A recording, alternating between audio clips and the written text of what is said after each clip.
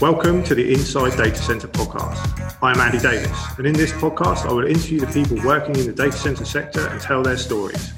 If you are working in the DC sector or you are looking to work in the sector, then this is the podcast for you.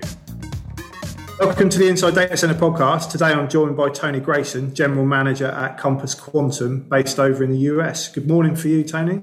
Hey, good morning, Andy. Thanks for having me.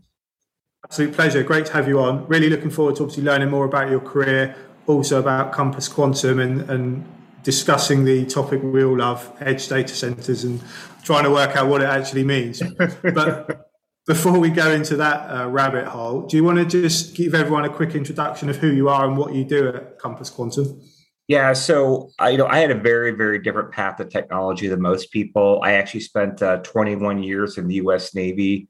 My life's goal was to command my own submarine, and I did that. But during those 4 years that I was in command, I was probably out to sea 80% of my time, and I missed a lot of my kid's life up to that point. So, I decided to, get out after 21 years and was fortunate enough to be work out at Facebook and was doing kind of ISP, OSP design and operations and some networking stuff there. But, the Bay Area was just too expensive for someone just out of the Navy. So we ended up moving up to Bainbridge Island, just west of Seattle, because we had lived here twice during our Navy, during our Navy career. And I was flying the Nerdbird down. So the Nerdbird is, for those that don't know, it's a flight that leaves on Monday morning, comes back on Thursday night for people that live in other areas to go back to the Bay Area. So it's not necessarily assigned seats on Alaska flight that leaves at 6 a.m., but it is assigned seats, and you have your best friends going down and coming back. But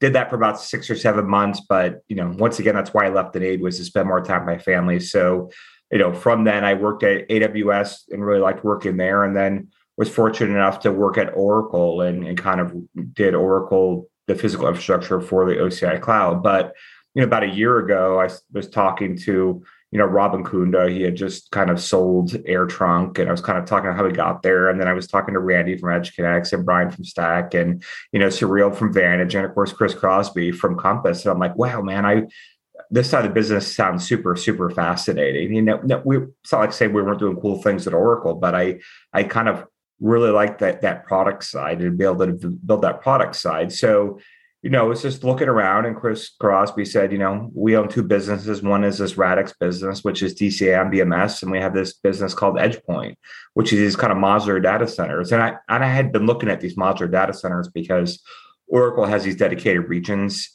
where they come and deliver a region just for you on-prem. And so I was thinking, how can I stick one of these in a modular data center? And so now you only get the hardware, you get the data center too. And so I was like, wow, that sounds pretty cool. And so, I kind of did what I wanted to at Oracle and then moved over here to Compass. And that's what we're focused on, is really that modular data center. We're calling it white space as a service. It's building a data center anywhere where people want, all under a monthly bill. So it's an OpEx kind of play, but it's turnkey. We take care of everything. And there we are today. I wanted to touch on your military background, or your naval background, because it's something that comes up quite regularly, and there's so many people that come from the forces background, and there's particularly a lot of people that come from a submariner background. So I just wanted to touch on that. Why do you think it is that so many people from your background are successful in the data center sector? I think there's two things. On my submarine, I probably had, I think it's like 13 megawatts of IT load. So we had a substrate, we had an overlay, we had UIs, we just didn't call them those things. So I think the first thing is we kind of knew a lot more about a cloud or a platform than kind of we thought until we actually got out into the sector. And I think at least on the nuclear side, it's mission critical operations. There's no different, that availability is probably even higher in the nines, but there's no different than that than running a data center. We're all taught mechanical, we're all taught electrical, we're taught how to do MOPS, SOPs, follow procedures, you kind of name it, walk around, look for things out of place. So it's a natural kind of fit for those people who grew up doing that for 20 something years. And to be honest, I think it's going to become even more critical as we start building more and more data centers. They need to staff more and more data centers, and more people are retiring. I think it will provide a steady slight pipeline of great candidates kind of into the data center segment. But I do think, it's kind of something you got to balance though, because what you don't want is 75% nuke and 25% not nuke, because it's gonna make it. I think, nukes have a lot to learn too, to be completely honest. And I think, companies need to take a chance with them, but also balance them out with industry people who kind of grew up with it. Yeah, definitely. And do you think that people in that sector or from that background actually have an understanding that there is a career in the data center sector once they've left the military? No, I mean, I think we have to do a better job evangelizing that, because I don't think they get it. Like most people, they're a senior enlisted and they're, or they're an officer and they've been kind of as a manager forever. So they kind of see the manager equate success. And I don't think that's really true. I think you can be super successful as a senior individual contributor or a shift leader or something like that.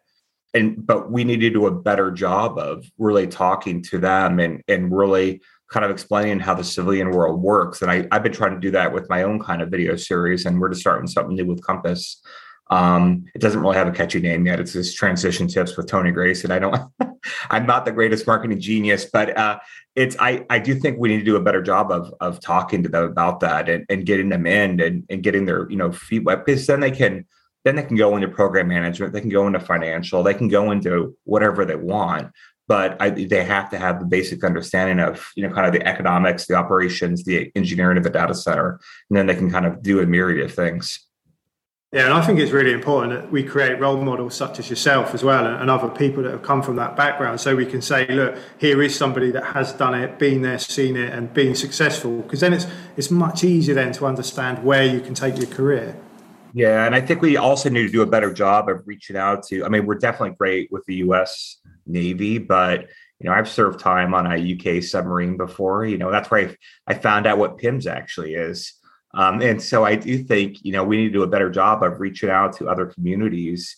And it doesn't necessarily have to be submarines. I think, any kind of military comes with that same kind of attitude where they do those kind of procedures. And we need to figure out how to engage with them and bring them on and to get them into our industry. And so not just limit it to the US, which I think we have a tendency to do sometimes. Great point. And it's a lovely day for PIMS in the UK today, actually. The sun's shining, it's 25 degrees, which is a very hot day for us in the south coast of England. Yeah, so in Seattle, we're still suffering from what they're calling, well, you probably understand what this is like in England, but we're still suffering from January out here in Seattle. So it's like 60 and rainy. So we haven't really gotten into the spring. No, exactly. And obviously, going back to the data center sector, you've spent quite a number of years in the sector, and obviously, as I say, developed a successful career. What do you think have been the main changes that you've noticed across your career? I think I think that the main changes are kind of the scale aspect of it. Before it was, we're just going to build one or two data centers. Now people are building a lot more than that, and so I think where cost used to be, cost is always a driver, but I think what trumps everything now is time to market. I think people are selling data centers before even a shovel breaks the ground. So that time to market, managing that supply chain is key. I also love the way people are coming together to work on common topics. I think people have hidden behind the IP stuff, and it's you and I talked before. The thing it's four walls and a roof with some kind of mechanical cooling and some kind of electrical distribution. It's not a lot of IP in there. So I do think we can come together and work on topics that are critical, like sustainability. That's where we like the kind of the iMasons climate accords they're doing. I think that's 155 companies coming together to work on a common set of problems and a common set of kit to try to solve this kind of stuff. I think will be key. And I think that kind of focus on sustainability and coming together and working together as a larger team, I think is interesting. But I do think the biggest change I still think is coming, which is really, there's on-prem and then there's cloud and there's something else. So what's this something else? How do we serve that something else? And how do we make it easier for the software people, HPC, GPU, all these kind of companies coming out with these different kind of platforms or networks? Yeah, the collaboration is a great point, because I've found over the last 12 months there's been a number of different collaborative platforms, like you say, like the iMasons, and there's a few in the UK and Europe as well that are really getting everybody together, kind of getting everyone in a room, so to speak, and trying to solve these problems, which is the only way I think we can do it, really. No, I agree. And there is some special sauce. I get that with the IP stuff. I mean, there's cool things people are doing with microgrids and BESS and kind of, with Microsoft announcing yesterday with kind of what they're doing with the kind of the natural gas based generators and that kind of stuff. I do think there's some IP stuff out there, but it doesn't necessarily need to be. I think there's more than enough business to go around from everyone with the kind of the hyperscale market. But I do think that's the biggest change, I would say. No, definitely. I agree with you as well. And obviously, going back to Compass Quantum, you touched on it briefly earlier, kind of what you do and how you position yourself. But do you just want to give a brief outline of Compass Quantum and obviously and how you tie into the Compass data centers as well? Yeah, and so I think there's plenty of wholesale module builders that will build a great unit for you. Salonair, Vertiv, Schneider. There's more of them out there that will do this for you. But what we're trying to our module design is unique and interesting. We can talk about that. But I think there's this other part of this thing that needs this kind of ecosystem needs to happen. So I really wanted to focus on a turnkey OpEx solution for customers. So we'll find the land, lease it, and buy it. We'll manufacture, we'll deliver it, we'll install it, and we'll run it all under an OpEx model. So sign a 5 or 7 year lease, buy it at fair market value at the end of it, or sign up for another one, or say no, and we'll take it away. I think no one's really in this sector trying to do that because I think it's complicated, and you can't use traditional kind of data center lessons learned to do it. Because imagine going to a site selection team and saying, "Hey, I have a customer that wants 432 sites across the United States that need to be 2,000 square feet, need to have 3-phase, 208 volts, and needs to have fiber within a quarter mile of it so you can bring it in. And I need that in the next 2 months." And that we're not set up for that. So I think we have to build this other ecosystem that enables us to be able to find small plots of land to lease or buy to deploy what the future of infrastructure is, which I really do think is we're going to have small data centers everywhere to support the upcoming edge or platforms or anything you want to say about it. And so that's kind of what the model that we're focused on is. And from a land perspective, obviously we're seeing more and more challenges to identify land, particularly, I know in the States it's slightly different because you have a lot more land, but do you think this is part of the solution to that challenge? I think it's part of the solution because I think at this small scale, I don't think it's tough to find land. I think there's plenty of people with excess parking spots. I think there's plenty of people that are office buildings that are having problem selling real estate because everyone's doing these, that Zoom thing now, or WebEx or, Microsoft Teams or that kind of stuff. And so there's a lot more ability to kind of get in there and drop, kind of one of these small modules on land and give yourself that kind of remote and network or, compute capability with a platform. So I do think it could be a solution for some of these. Now, I'm not trying to say all the hyperscale is going to come to it. I just think it's going to be a mixture going into the future of how they want to deploy their infrastructure. You can't get away from, the benefits of congregating a bunch of servers in one location. That's where the main stuff's going to be, but they have all this other stuff on IoT, gaming platforms, kind of SD-WAN, IXPs, and I can run down a list on it. That are going to require something kind of different, and they don't want to go on that retailer colo site. Yeah, and it kind of brings us on to the $1 million question, or probably $1 billion question, which is one that the sector talks about all the time. And edge, as a general term, no one really knows or has a definition of it, which we've talked about before. But from your perspective, what is edge? Yeah, I think, to be honest, I'm going to do something unique, and I'm going to say I think everyone's right. Because I think everyone is trying to build a separate, widget that helps serve customers, and I think that widget's going to require something different from that customer, whether it's a distance, a latency, a network bandwidth kind of issue. So I think all those definitions are right. IoT is going to require something different than a smart city, which would require different than an IXP, kind of that backhauls to a carrier hotel, which is going to require something different from an AI kind of service, which is going to require something different, from kind of a virtualized compute for enterprise. They all require something different. And I think everyone's trying to shoehorn their own platform into a definition of edge. And to be honest, they're all right. And so we should accept that there's on-prem, there's cloud, and then there's this massive piece of in between, and maybe that's this the edge. No, yeah, exactly. And again, like we've talked about earlier, I agree with you, and I don't think it's wrong that we all have a different definition. We all know vaguely what it is and how it's going to help manage some of the challenges. But do we need an exact definition yet? I don't think we do. But from your perspective as well, why is edge so important? And why do we need edge? Because I think, the future is going to drive up a lot of bandwidth. I mean, your phone, your refrigerator, all these things are going to generate a lot more data, and they're going to have to require some form of latency or some closer computing. I think there's other cool platforms out there right now that, like stadiums, that look at all these cameras that tell you where the line to the bathroom or the head, using my Navy terms, are, or, if you want to go get a pint, where the closest pint is. You can't do that going back to the cloud, because, the latency will kill you. Then, egress, ingress, network fees will kill you. You have to do this stuff on premises. And there's, security concerns. There's, still Gaia X concerns of data leaving national borders. And so you have a mixture of this kind of stuff that will force people to kind of develop these kind of more solutions that are closer to the customer.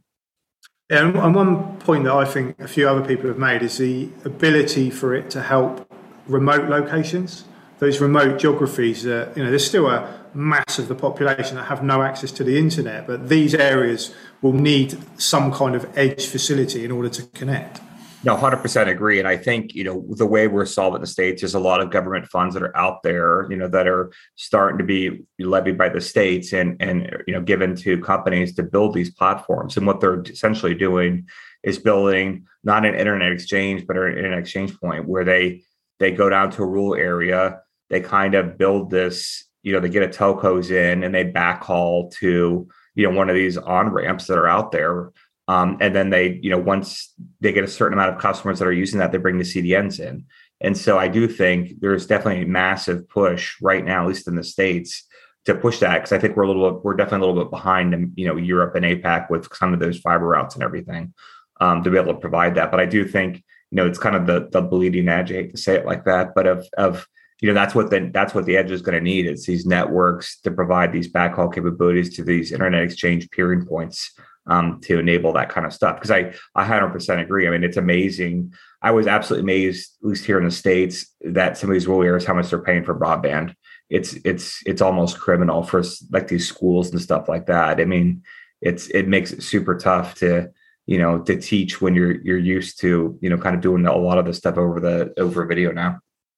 Yeah, and I was chatting to someone in Australia who said that if the mobile network goes down, there's no way of communicating. Which to us seems crazy because, we live in England, obviously everything's fairly close together, but we live in towns, we can walk out the door and walk out the road. But you forget about these really remote locations where they're so reliant on that communication. How do you phone an ambulance if your phone's gone down? It's that type of conversation. Yeah, and I do think I do think the good thing is they're definitely going to have these terrestrial fiber networks, but I do think there will be a relief between Bezos and Elon with their satellite companies. I mean, look what everything they've done. They have the money to do it. They definitely have the fortitude to do it. And so if they say they're going to put up 50,000 satellites, they probably will. And they're not your traditional satellites. I was using, if you go back in the day, I was using satellite dishes in the middle of the Atlantic and Pacific, and I got 512K, and this is in the 90s. So I think they could do a lot more with that kind of stuff right now. And I think that could also alleviate some of this kind of stuff too. Yeah, definitely. And lastly, on edge, I think one of the challenges that a few people ask me is how do we make it scalable? How does it become a mass market solution? Do you have any views on how it's going to get to that point? Yeah, I think it can't be bespoke. I think, you can't go in and say, well, I want something like this, but I want to pick my own kit that goes in it. I mean, I think there's a certain kit that you can pick and a certain kind of, mass customization where you can do it. But if you go too crazy, you'll break the system and your module will go 2 or 3x the price if it needs to be. And so I think you have to stay within a certain, kind of length, width, and height to make it super simple to ship. But you have a kit of parts that you should be able to select, but you should have the same kind of, kind of mechanical, electrical should be kind of standardized on it. So you can actually build this stuff in volume, because it really is, when it comes to these modules, it's a manufacturing problem. It's not a construction problem. And so you have to think super differently. Like what we're doing with ours is, we're really focused on, how do we minimize the amount of welding? How do we do a bunch of bolts, which, I can get less skilled labor in there. I can do it faster. I kind of build everything without the walls first and put the walls on afterwards to make it simpler. I think we have to think different. We can't think like you're building a data center. You have to think like you're building a car. And so, how do you build the car to make it super simple and still keep the quality up? And I think that's the way we need to kind of approach, how do you mass produce this edge? Because that's what it's going to come up being is, let's just, one customer could easily take 1,000 units. So how do you deliver 10x that, 100x that? You have to produce like cars. Yeah, no, that's really interesting. And obviously that brings on to sustainability as well, and how Edge can obviously help that. I know Compass are really, really focused on sustainability, and you mentioned obviously the iMasons Accord earlier, but from an Edge perspective, how do you think it helps manage that sustainability challenge? Yeah, I think Edge is unique because you're typically deploying in 100 kilowatt increments. And so you have all these things that are not like, if I'm deploying a 40 megawatt data center, if I want to try kind of a battery system or a microgrid, it's incredibly expensive and incredibly risky. But if I'm doing a 100 kilowatt system, like I have the ability to work with PEM fuel cells, solid oxide fuel cells for, kind of base load, microgrids for base load. You have a lot more ability to do things that are cheaper that you can consider kind of R&D aspect of it. And so I do think, the Edge allows us a great way under real world conditions to deploy some of this kind of stuff and see what works and not works. But I do think, at least, the way we thought about it is we want to do something different than, kind of a concrete and a steel, which you can do a carbon capture and stuff, and you can do kind of, recycled steel, but it's still not the best. And so we kind of went with a composite on the outside of ours.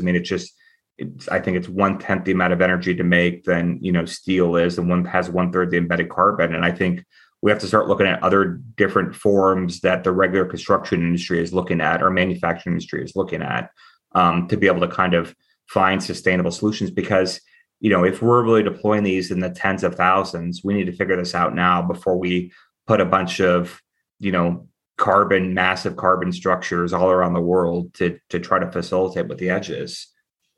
Yeah, and I was reading on your website on Compass's website about the concrete use in the construction phase, and I know that's something that as an organisation you've looked at quite closely. And I know this is not specifically to Edge, but sort of general. How can we reduce the carbon used in that phase? I think, for what we have done, at least with Quantum, is I don't deploy on concrete pads. We're using piers. There's a benefit to that where the piers give me a much quicker time to market. There's no geotech. I can really deploy with any land grading without having to do any kind of land grading. And then when I don't affect the environment. So when I take it away, it's like it's almost not there. So that's kind of the way we've looked at it from the pad aspect of it. But from, kind of the actual structure aspect, we really try to minimize the amount of carbon footprint that's going into it. In my ideal world, I think it's much easier for me to figure out my scope 1, 2, and 3 emissions for one of these modules. And I should be able to give that to the customer when they buy it, so they know that when they deploy 100 of these units, this is the carbon footprint that they're in going. Because I think it's much harder to do when your BOM is hundreds and hundreds of thousands. But if you're doing these the kind of modular data centers, micro data centers, whatever you want to call it, your BOM is not that big. They're not really. They're kind of simple in their design and elegance for that. And they need to be, because they're in the middle of nowhere. And you don't want something that's complex in the middle of nowhere where you have to get the local plumber who also serves as an electrician, who's also the sheriff, to come fix your HVAC system. You want to make it super simple. So I think, the Edge in what we're doing offers a very unique way to try out, kind of these carbon accounting, carbon capture, carbon, you name it, solutions out there at a low cost and a low risk for customers. Yeah, and another point that comes up quite regularly is about how the customers are now driving it as well. It's really important to them what the carbon output is, the sustainability message that you're putting across to them as well. I think that's changed the game a little bit, hasn't it? No, I would agree. And so, the one thing I saw on my side as a buyer, it's almost like, well, as a provider, you're afraid to risk something because your customer may not like it, and you're trying to go after all these kind of the platform customers. So it's like, do I do this? They may not buy it. And so, me as a buyer, I'm like, I don't even know what the realm of the possible is. What kind of cool things you're doing out there. So it's like, who's going to go first, with this kind of stuff. And I think if you're an owner builder, kind of like, AWS or Azure, you kind of have that capability where you can try out technology, but as not an owner builder, or as a supplier, everyone kind of just stares at each other going, what technology do you want me to look at? What technology can you do? And so I think, I see that really changing now. So where you see that, kind of the buyers are actually asking for this kind of stuff, kind of, because they all have sustainability goals in 2030, 2050, that kind of stuff. And so they have to kind of, they're going to be doing these contracts for 30 plus years. So they have to kind of think now what they're going into it with, because that's going to definitely affect their 2050 goals. Yeah, exactly that. And another topic I wanted to talk to you about is talent. I know we touched on it briefly earlier from the naval perspective, the submariner perspective, but I'm just interested to hear your views. It's obviously a topic I talk about all the time and something that comes up every time we do this podcast about talent shortage and not being enough people. What are your views in general, and how can we attract more people and also retain people in the sector? Yeah, I think I think the data center community, I think we have to look at ourselves differently. I think we have to kind of, offer opportunity to take people in and teach them the ropes to kind of expand, kind of what our, ideally want someone that's 20 years experience coming in to be the shift leader who does this, but, maybe it's 10 years of experience and they have, they kind of like an apprenticeship qualification program where you teach them and then, and then you continually, kind of certify them to make sure they're still performing. I think you can't just say, I need to find someone with 10 years of experience. How are you going to give them that training? I think we need to really kind of look at the pipelines. I think we need to open up our aperture a little bit to kind of look at these other kind of, possibly ways to get people in, like, kind of veterans and even people who have already been out in the industry that were veterans. To try to get them into the industry. I think, the apprenticeships, the journeymans, that kind of stuff to kind of get them in. But I think we might have to start carrying a little more headcount on these data centers, even though we're trying to minimize it, to be able to provide that capability to teach that person, kind of how to do it and how to be successful at it. But I also think there's other cool things that are out there going right now, at least in the, in the US, where they're offering kind of those kind of courses where they actually teach you to be a data center manager, if you will. There's actually degrees on that kind of stuff. And I think we need to get more people understand that this is a no kidding career that you can actually do. It's no different than running a nuclear reactor. It's just you're running a data center. And so let's get people pipelines and kind of apprenticeships and journeyman. How you can get that people in there. But I also think we need to do a better job of evangelizing it too, getting out there. We tend to talk a lot, but it's like you and me, and so we all kind of get it. We need to get out there and kind of go talk to colleges, go talk to trade schools, and evangelize a little bit better of how this industry is and how big it's going to be. There's a lot of great points in there, and I think there's a key point that I've said before is we talk a lot amongst ourselves, which is exactly where you're going with it. It's kind of we tell each other how great it is and how we need to get more people, but we need to be telling the people that we want in the sector how great it is, not each other. Yeah, and I think we need to get, like I said, we need to give them the training to be successful. You can't just sit there and say, well, come to my sector, but you have to be fully trained before I hire you. No, you got to have a pipeline to be able to train people. And then, once you train them, that you keep the certifications on there. It's not like they're trained, they graduate, and then they're going to be awesome. No, they're going to have to require continual training and steps and clear paths to be the highest level. You got to have to transition paths. It can't just be coming as a tech and you're going to be a tech for the next 20 years. No one's going to be excited about that. How do you get to be a manager? How do you get to be a director? How do you get to be, we have to have these clear pipelines for people.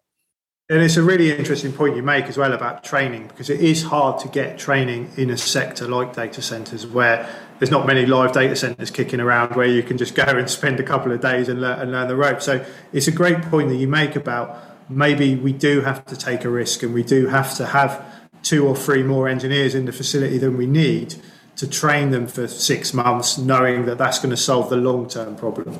Exactly. And then once they graduate with that training, how do you train them for that next step? People want to know they have a path to more responsibility, most people, and growth. So how do we how do we keep certifying them to make sure that they're trained and performing at the top, top percentage? But how do we give them that path to be, greater and greater as they expand in their career or that kind of stuff? We don't want them to sit there and say, I'm doing smart hands my whole life. That's not going to get a lot of people into our industry.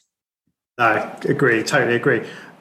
And another question that I've been asking everyone this year is just kind of their views over the next 12 months. It was their views in 2022, but we're halfway through 2022 now. So how do you see the industry changing over the next 12 months? I think it's still growing like crazy right now. I think you will start, time to market, I think right now is key. And so I think you will start seeing more platform really come to the data center provider industry.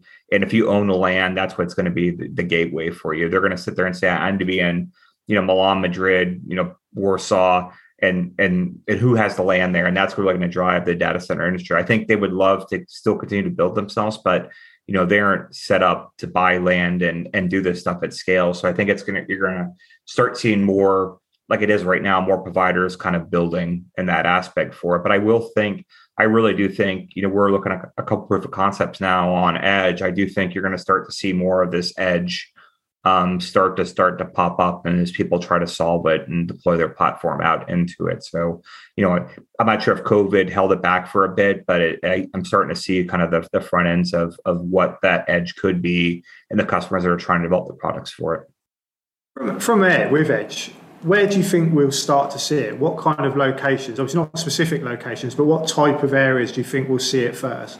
Yeah, I think, we're seeing it a couple areas, and it's not all what you think. The first one is definitely the network side. So it's, I need to get networks out to rural areas. What's the best way to do that? It's with a small data center and a backhaul to some, peering entry internet point. I think, we're starting to build more networks, more fiber networks right now. And so the traditional 4-rack ILA hut can now be an 8-rack ILA hut, because now I have 4 more racks for CDNs when I drop, kind of the optical kind of geared to, to boost the signal. So I'm starting to see this whole thing as kind of the network kind of build out for kind of the edge that needs to happen. I'm starting to see kind of, there's a lot of older enterprise telco out there right now that are 2 to 3 kilowatts, and they're trying to get to these X9, E4 kind of Intel and AMD solutions, or even HPC or GPU, and they need more dense racks. And so it's incredibly it's cost prohibitive sometimes to modernize a data center, and you also risk your existing business. So we're starting to see people kind of say, well, can I take a micro data center and drop it next door, and then long line everything from your MPO, your main point of entry, into the data center? Now you have a modern data center that's fully managed, and you can turn that other data, kind of that older data center and migrate over, and less risk to the business, and it's cheaper. So we're starting to see that kind of modernization thing happen. We're starting to see this new push on media entertainment too, where, it's this whole concept of data gravity, where, you put your compute where the data is instead of trying to push the data to where the compute is. And we're starting to see, kind of financial, this is really kind of expensive on the network side. How about we actually bring the compute to where we're kind of going right now? So we're starting to see this kind of media entertainment stuff. And then, kind of the last side is this push towards AI. AI does not require a lot of racks, but they're dense racks. And so, if I have a hospital wants to use an AI to look at old MRI data, it's they don't want to they don't want to go to the local kind of cloud provider for that. They want kind of that on-prem solution, which is, you deploy HPC in the back, and then, they take advantage of the HPC for that. So they need to have a container for that kind of stuff. So those are kind of where I'm seeing right at the edge. And then there's also, kind of all this companies that are trying to do, kind of virtualized compute that is not at the core site, and it's not the on-prem, but it's not, kind of on the cloud, and it needs to be because of some platform somewhere between. We're starting to see that, what that compute kind of is. So those are kind of what I'm seeing right now that are happening. It's fascinating. So I think people don't really understand, as we said earlier, and we won't talk about it again because we could talk all day, but how the edge solves these problems. I think it's really important to try and paint that picture of why we need it. Not, we've already talked about what it is, but why is really important to get the message out there, I think. Yeah, I think, there will be platforms that require latency to the end customer. There'll be platforms that require a certain throughput or storage from that customer. Once we go to true 5G, my phone is going to generate a heck of a lot of data. Where's that data go? You don't want to send all the way to the cloud. It's going to clog the network bandwidth all the way in there. So it's going to have to be stored and executed from some local service. People will build platforms for that. And so, I do think as we go from 5G, 6G, and all these other kind of consumers that generate all this, and this is the whole thing of the data gravity, push the stuff more to where the data is instead of trying to push the data through small pipes to where kind of that computing stuff is. I think we'll start to see more of that and more platforms built on that kind of stuff. I mean, like, do you want your Tesla, if you're driving a Tesla, to go back and you're in California? Do you want it to go back to an Ashburn data center if there's like a pothole right in front of you? No, you want some local, kind of AI looking at that saying, well, Andy, you got a pothole in a quarter mile. You might want to get on the other lane. It's so you have this kind of stuff that needs to happen in more real time where it's definitely latency sensitive. Yeah, and if you're driving in England, there's potholes all the time, so you need that close to source. It's kind of a funny story. We there's a time to get a new car, and we're driving it home from Seattle, and then of course we hit a pothole at 50, and so there's 5 miles in the car, and at the awesome prices that cars are at today, and already a flat tire, just because of a pothole. No, I feel your pain. I've really enjoyed that conversation. I think we've covered a lot of points. Before we close out, there's just one question that I ask everyone. That if you could give one piece of advice to anyone looking to work in the data center sector, what would it be?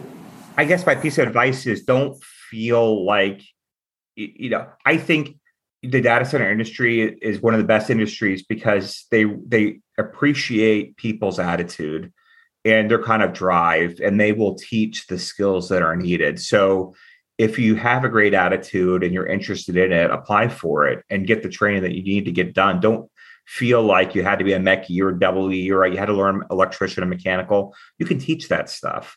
But if you have that attitude and you're interested in it, get out there and, kind of get your feet wet in it and try it out and see if you like it. I think that's the biggest thing. I think people are just afraid because, their data centers don't require a lot of technicians. They don't have a lot of things. They think it's cool though, but get out there. The data center industry recognizes people with the great attitudes and bring them in. And I think we are starting to get a little bit better about training them too. So, it's embrace it and get in there. Don't be afraid that you don't have the background or kind of the training or schooling for it. No, great advice. And like we were saying before we come online, it's really important that we get these people in, and if they've got the right attitude, the right aptitude, then we really should be encouraging them into the sector rather than building up walls to scare them away. Exactly. 100% agree. Thanks, Tony. I've loved that conversation. I think we've busted a few myths today. Everyone knows what edge is now. It's kind of what you interpret it to be. It's everything. I didn't make it easier. It's just one encompassing definition for it. Exactly. I'm sure you're happy if anyone's got any questions or anything like that to reach out to you directly. Yeah, please reach out to me on LinkedIn, reach out to me on email. My emails are on LinkedIn. Happy to have these kind of discussions. And I think if we have, the only way we're going to solve all these problems is working together at it. So this is not meant to be, I have all this cool IP because it's a data center. Like I said, it's four walls and a ceiling. So I do think we need to work together to solve some of these problems, including sustainability. I totally agree. And thanks for your time today. And obviously we'll catch up again soon. Okay. Thanks, Andy.